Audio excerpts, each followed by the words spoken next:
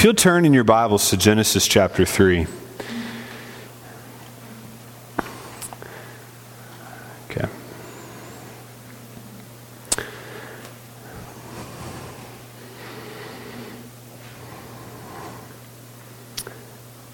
Chapter 3, verse 1. Now the serpent was more crafty than any other beast of the field that the Lord God had made. He said to the woman, "Did God actually say, 'You shall not eat of any tree in the garden'?" Let's pray. Father, there's a sense of where I come into this pulpit tonight trembling. For we recognize that we have an adversary who is real, and he has power. And even though you have called us out of darkness, we are still somehow drawn to his deceptions. So Lord, I pray that tonight that you would protect us. Would you protect me as I speak? And would you help us to see you and to celebrate your victory over the evil one? Let each of our hearts be comforted and encouraged. Let us tremble with awe and fear, that we might worship you in gladness. We ask this in your name. Amen. A husband and wife were out walking in the garden when they came across a snake. Now, this might sound like the famous story, or the infamous story, of the events that took place in the Garden of Eden, but this isn't the same thing. This particular event, took place in southern Texas. And the snake was a western rattlesnake. Unlike Adam and Eve, this couple knew the snake is dangerous. So the husband dutifully did what most of us would do. He went for his shovel and proceeded to remove the snake's head from the snake's body. And so the hero, perhaps drunk with pride, with a puffed chest, foolishly, inexplicably reached down to pick up the severed rattlesnake head. And even though it was detached from its body, he was bitten. The head opened its mouth and latched onto the man's hand and delivered a nearly deadly dose of venom. His wife was a nurse and sprang into action and got her husband into a car where they began the 1-hour drive to the nearest hospital. But about 2 minutes into that drive, she realized her husband was not going to make it. He began to have seizures. He lost his eyesight. And unknown to them, he somehow began to bleed internally. Unable to make it to the hospital in time, they were met by an ambulance and then by a helicopter, which flew this 40-year-old man to the hospital as his organs began to shut down. Now, I don't know the end of the story, so you're just going to have to imagine. The snake died. The snake died, and that's the end of our story tonight.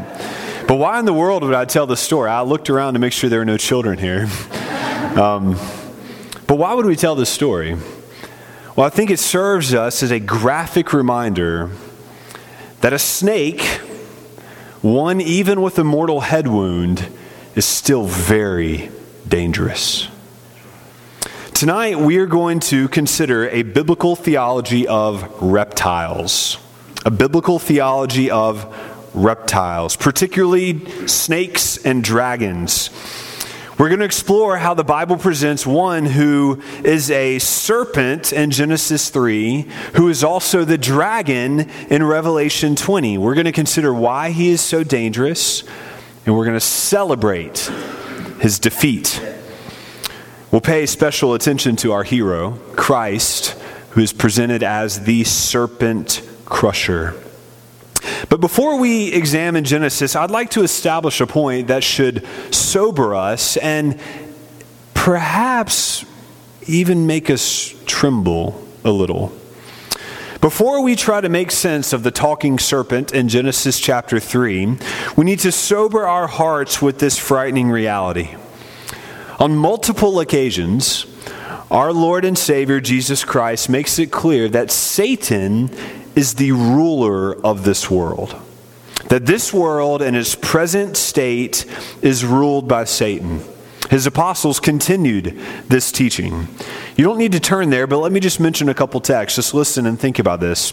In 1 John, we know that everyone who has been born of God does not keep on sinning, but he who was born of God protects him, and the evil one does not touch him. We know that we are from God, and the whole world lies within the power of the evil one. 1 John teaches us that there is an evil one, and he has some sort of power. And this power is real, and it is significant.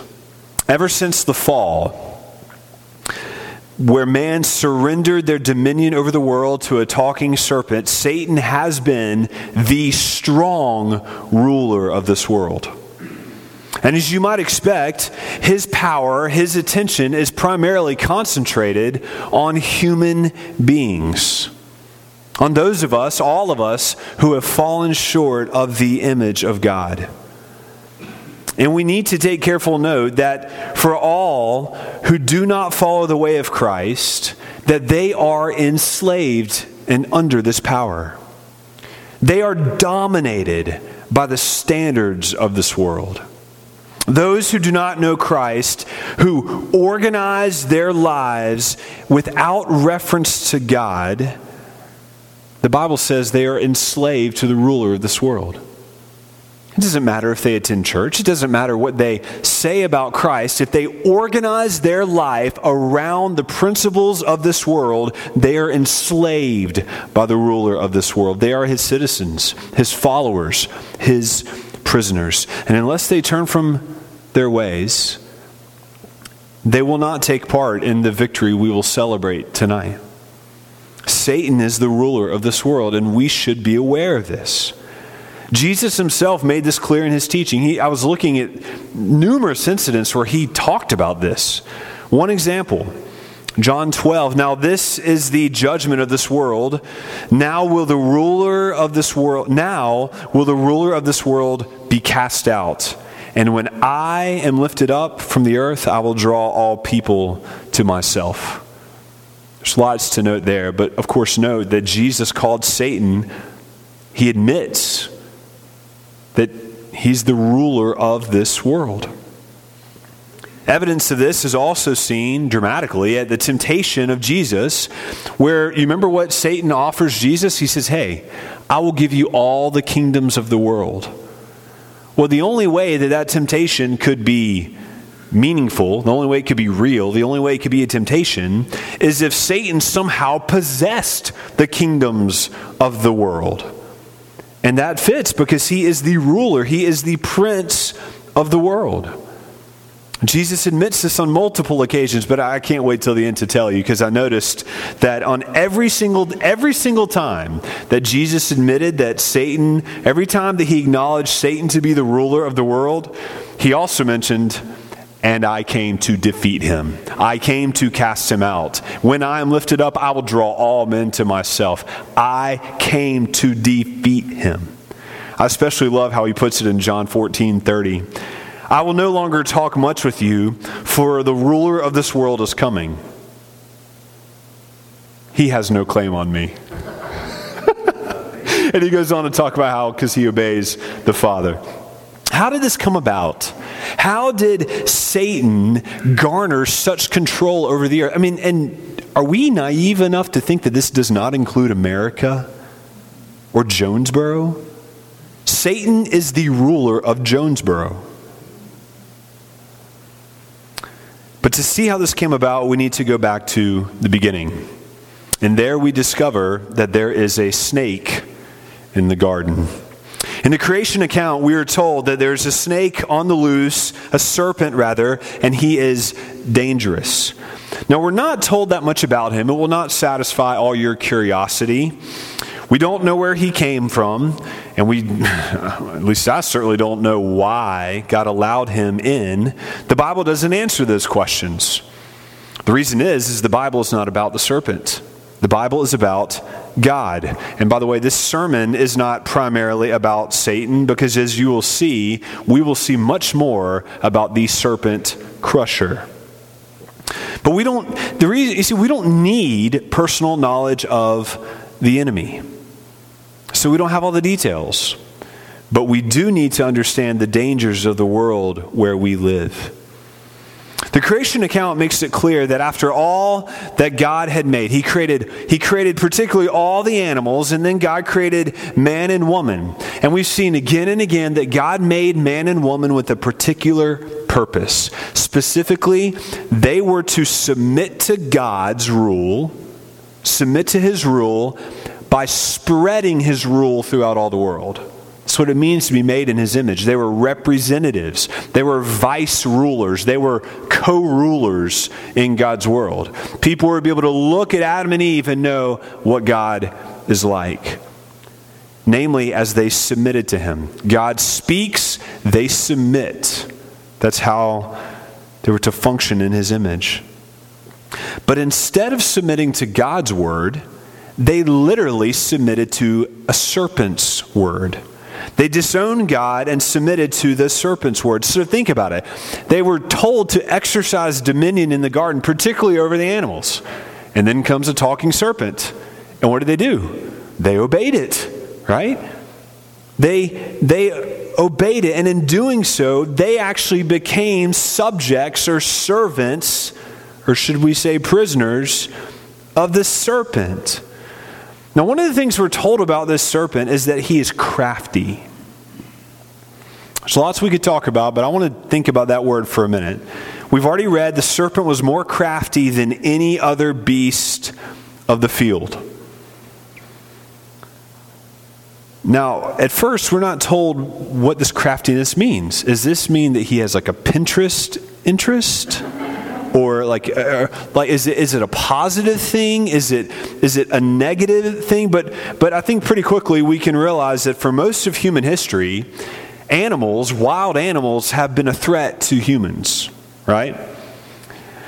They've been a threat to humanity. So when the serpent is elevated up above other beasts of the field, it's because he is dangerous. And how is he dangerous? He talks. Like God, he talks. God has a word. Satan has a word. There's God's word and there's Satan's word. Beware. Now, animals don't normally talk, and I wish I was going to explore this tonight, but I don't have time. But we can see this one does. Look at the very first words that come out of his mouth. The very first words recorded in chapter 3, verse 1. Did God actually say? The first recorded words of Satan, of the serpent, and by the way, we see in Revelation the serpent is Satan, so we'll get there in a minute. But the first recorded words of the serpent are designed to persuade humans to disregard God's word. That is his purpose. That is his agenda. And this is one of the big applications that has jumped off the page for me. It has been ringing in my mind all day. I'm telling you, I've never quite thought of it like this. Our enemy talks. God talks and Satan talks. And if perhaps I could, this is speculation, I'd have to think about this more, but if he's crafty, I would imagine his words are probably his primary weapon. If not, let's just say they are very powerful. A primary weapon. So the question for us is, who are we listening to?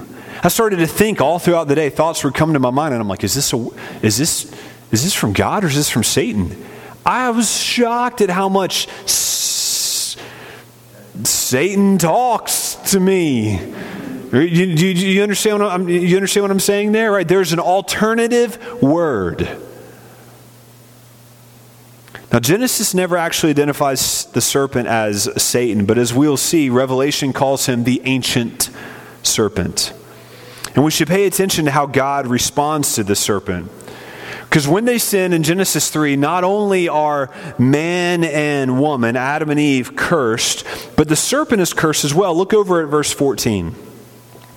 Now the Lord God said to the serpent, because you have done this, cursed are you above all livestock and above all beasts of the field. On your belly you shall go, and dust you shall eat all the days of your life.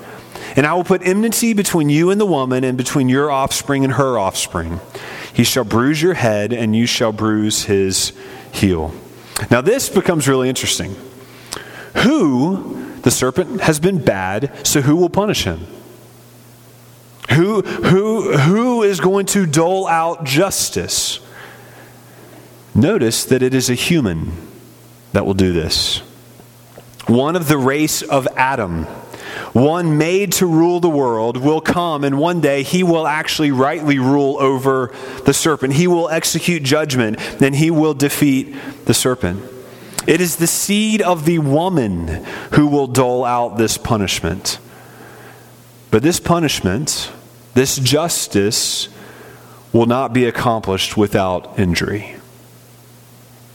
Both parties will get hurt. Did you see that in the text? The serpent will get a head wound, but the seed will get a heel wound. One's head will be bruised, one's heel will be bruised. Just keep that in mind.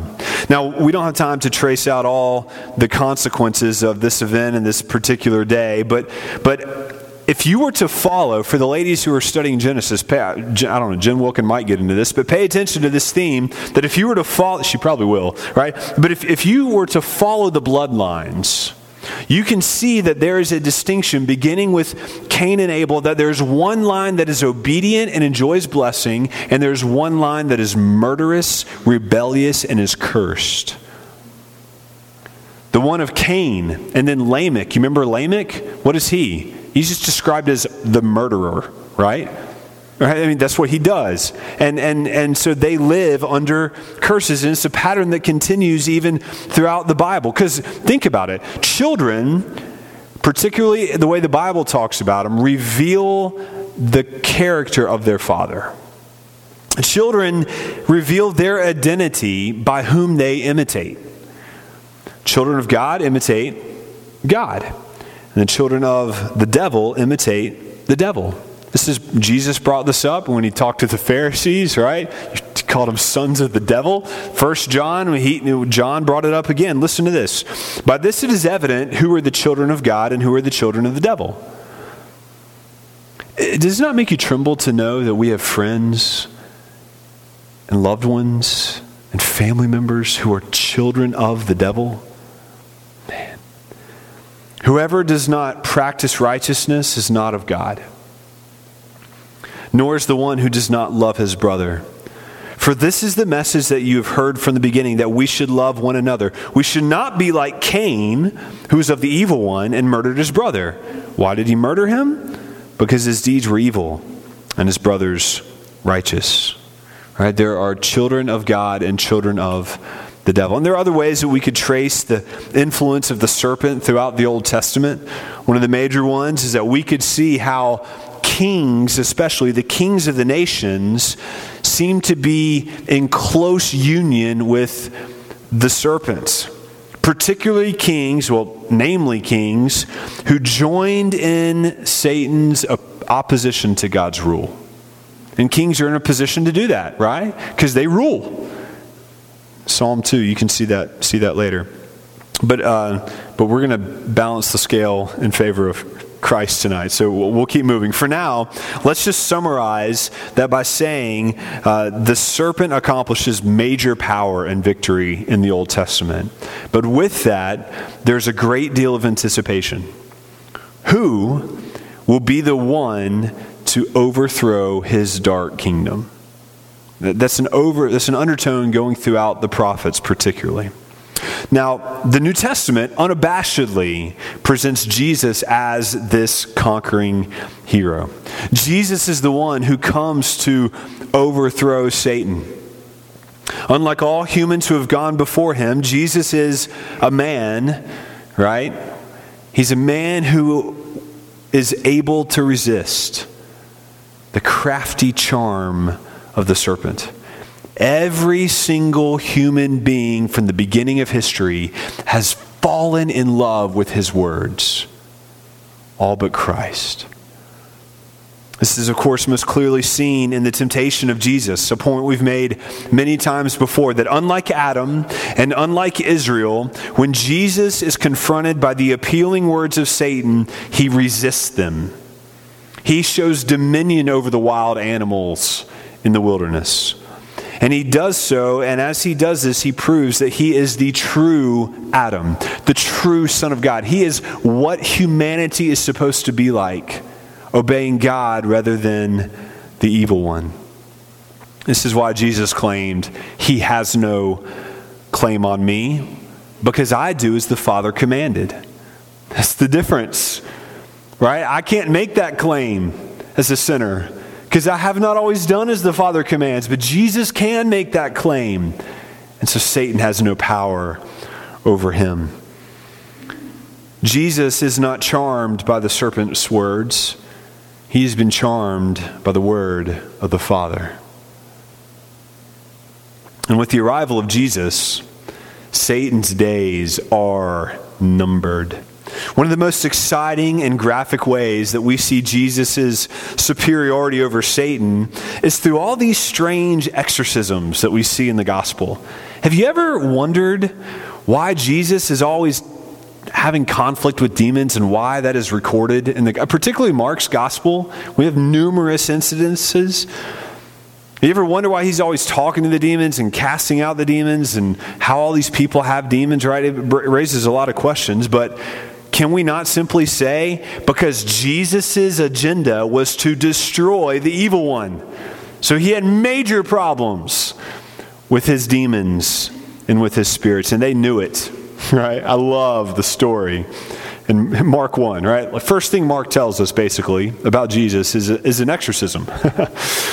And there's a story in Mark 1 where in the temple, Jesus delivers a man with an unclean spirit. And the demons scream at Jesus.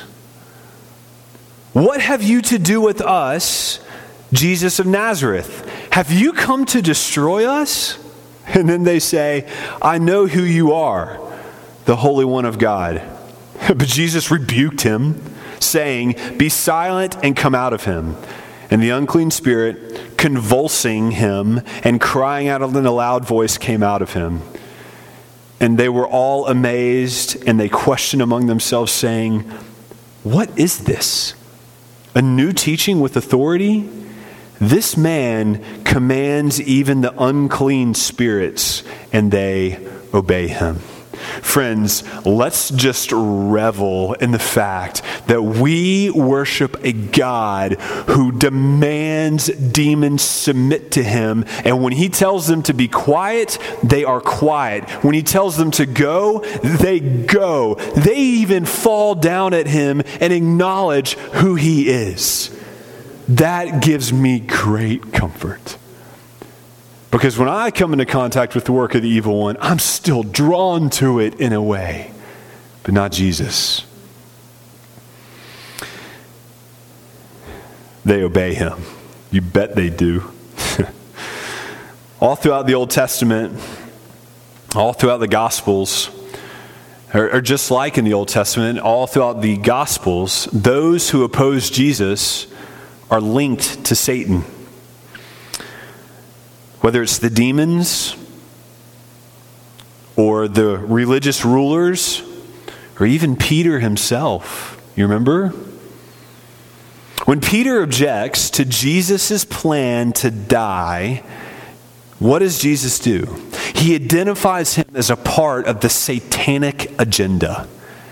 "Get behind me, Satan, for you are not setting your mind on the things of God, but the things of man." If Peter can be drawn into the agenda of Satan, should we not be on guard? Oh my goodness. Now we can jump ahead, we'll have to jump ahead to Paul's writings to see how Jesus' conflict with Satan should really be understood.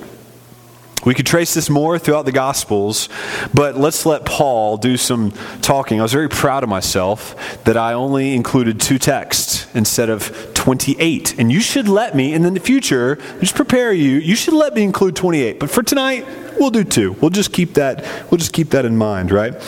You see, for Paul, who had a masterful grasp on the Old Testament, he saw the cross as the ultimate place of victory over Satan. We could trace the rich Old Testament language that Paul used to describe the cross. Images of victory, images of kingship and conquest and celebration are all at Paul's disposal to celebrate what Christ has accomplished. One particular verse that just resonated with me to see this is listen to Colossians chapter 2, verse 14. It says earlier that God has forgiven our trespasses. How? By canceling the record of debt that stood against us with its legal demands. This he set aside, nailing it to the cross, right? He's describing the work of the cross. And then he says, Jesus disarmed the rulers and the authorities and put them to open shame by triumphing over them in him. Right? If you want to shame a warrior, disarm him. Jesus disarmed him, took away his weapons, publicly, openly shamed him, shook his finger in his face, and went on his way. Hear me clearly, right? Jesus became a man like Adam. He had to partake in flesh and blood so that he could die. And as Hebrews teaches us, that it was through Jesus' death he might destroy the power of death. That is the devil. Because that is his power. That is the power he has over this world. Everyone dies. For all have sinned and fallen short of the glory of God. Yet the cross is the fulfillment of that Genesis 3:15 promise. For Jesus is the seed of the woman. And he was, can we say, he was injured on the cross? I say injured because Jesus was not like any other man, because for Jesus, death is not fatal. For Jesus, death is not fatal because he is stronger than Satan. And Satan has the power of death, and Jesus is stronger than Satan. Therefore, Jesus is stronger than death. His heel was bruised. But everyone knows a bruised heel isn't fatal. And we know this because Jesus rose from the dead, church. And in doing this, he issued a bone-shattering, blood-splattering, earth-quaking heel to the head of the serpent. And it is a head wound from which he will not recover.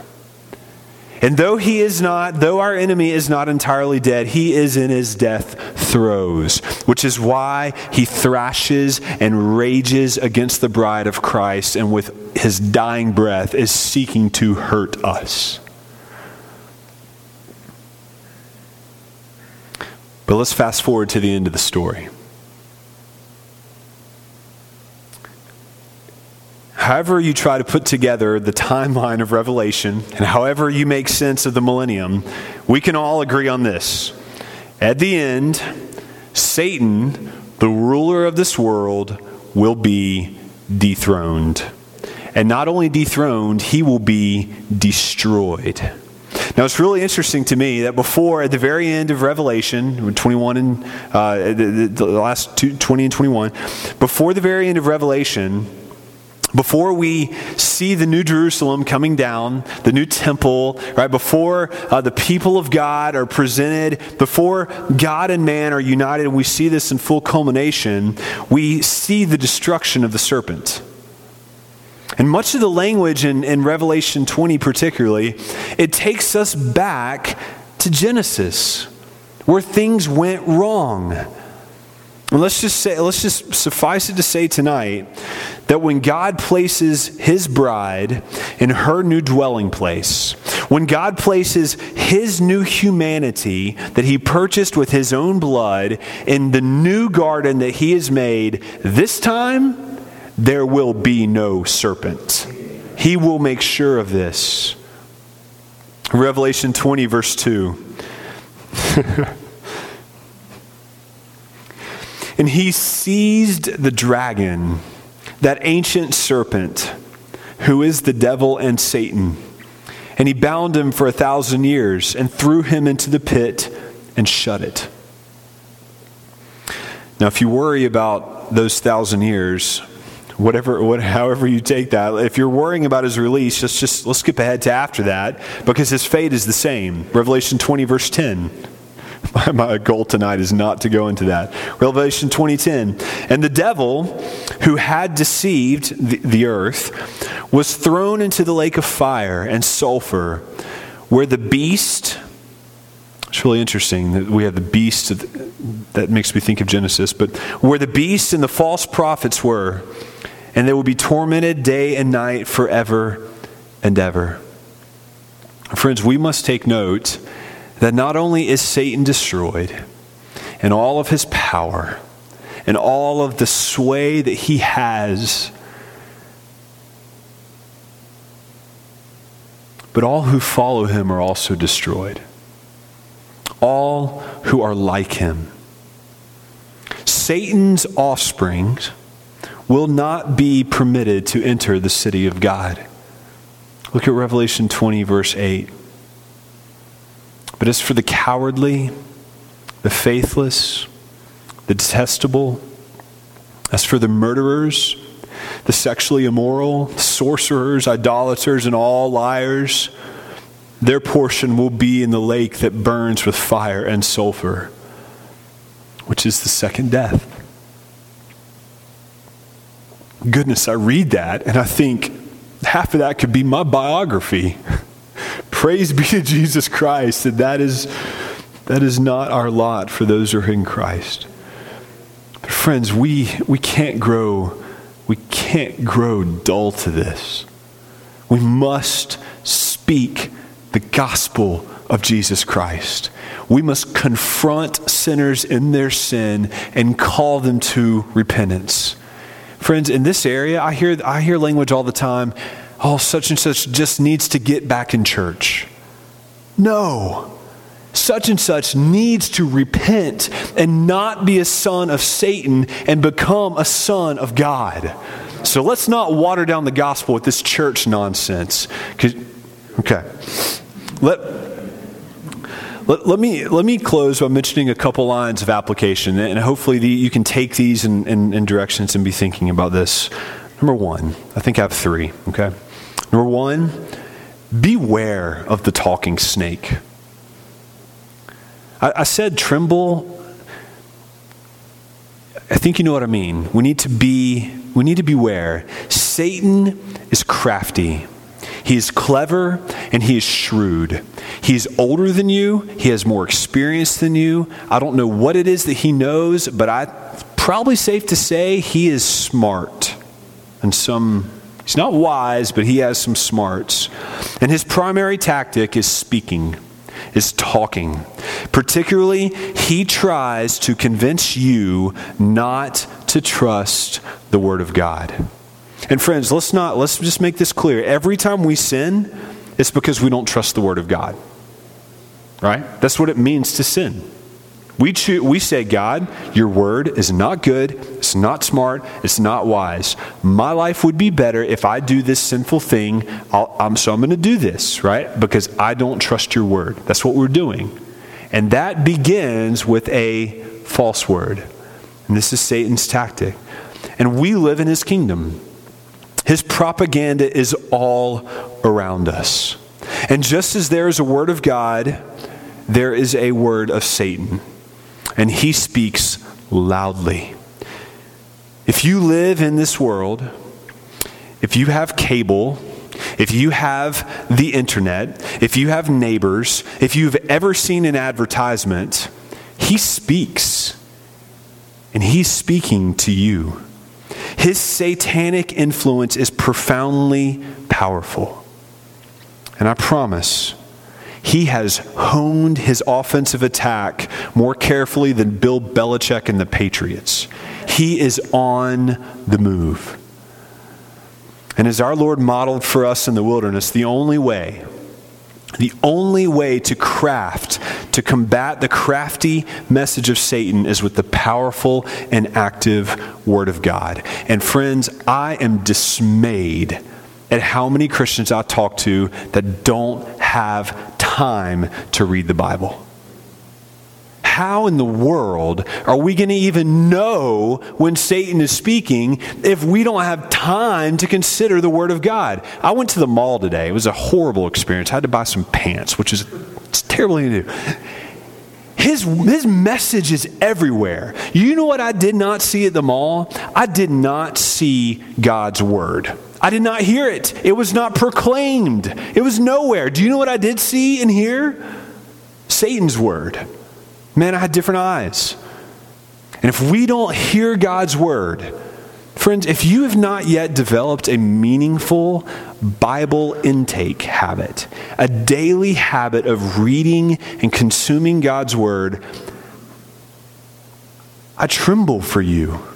I don't know how. I don't know what else to say. This is not like a piddly little discipleship thing. You got to hear God's Word to discern the enemy's word. So take it up and read. The sword of God is the most lethal weapon against the ancient dragon. It disarms him and leaves him naked and exposed. And that's a good way to fight. Secondly, recognize that you are involved in a spiritual battle. This is not a game of checkers. This is war. If it were not for the restraining hand of God, Satan would kill you today. Just ask Job. Replay the tape. We have a real enemy. And though we don't need to fear him, we need to be aware, right? Our enemy prowls around outside of our homes. He lurks in our closet. Should we not use caution? Or Peter said, be sober-minded. Be watchful. Your adversary, the devil, prowls around like a roaring lion, seeking someone to devour. Haley and I went to Africa the second year we were married, and we went on a safari. And we were, in one of these Land Rovers, and we were looking for a lion. And I'll tell you what, I was alert, right? He said, there are lions out here. And I'm like, I had a different level of alert. Like, we did not go on a romantic walk through the bush, right? There is a sober-mindedness. There are lions here. Christian, there are lions here.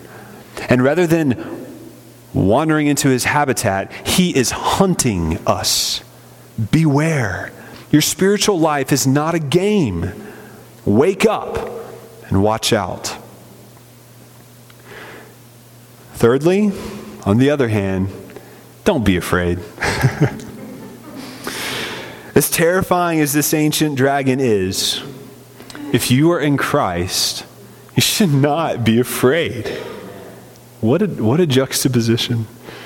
We can hide behind the coattails of Christ. And he is the one with the serpent-crushing heel. If you have thrown your lot in with Christ, if you are a follower of Jesus Christ, if you've washed your robes, if you've washed all that sexual immorality and all that idolatry and all that pride, and if you've washed all of the adultery, if you've washed it all away in the blood of the Lamb, there's nothing to fear. Because his victory is our victory. Were it not the right man on our side. What's the song? The Prince of Darkness grim. We tremble not for him. His rage we can endure, for lo, his doom is sure. One little word shall fell him. I think of Jesus rebuking the demons, and then, okay. Satan will do the same thing. God has given us a glimpse of the end.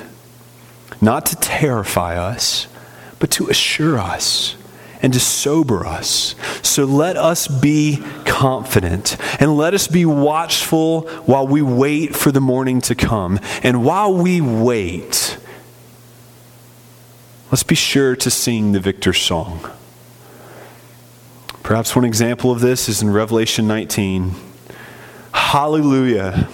Salvation and glory and power belong to our God, for his judgments are true and they're just. And he has judged the great prostitute who's corrupted the earth with her immorality, and he has avenged on her the blood of his servants. And once more they cried out, Hallelujah! And the smoke from her goes up forever and ever. God wins. Oh God, I pray that you would accomplish tonight so much more than any human word can. Keep us safe from the evil one. Help us to put on the full armor of God. Help us to walk in your Spirit. Help us to leave here tonight afraid of sin so that we would not wander into it. And God, we praise you for the blood of Jesus Christ. We thank you that you have pursued us and you have snatched us from the grip of the evil one. You have gone to people living in a land of darkness and you have shown light. You've caused us to be born again. So give us the song of the victor and help us to live sober lives, proclaiming the news of Christ, waiting for the day when you will fully bring your victory. We ask this in your name. Amen. You're dismissed, church. Go in peace.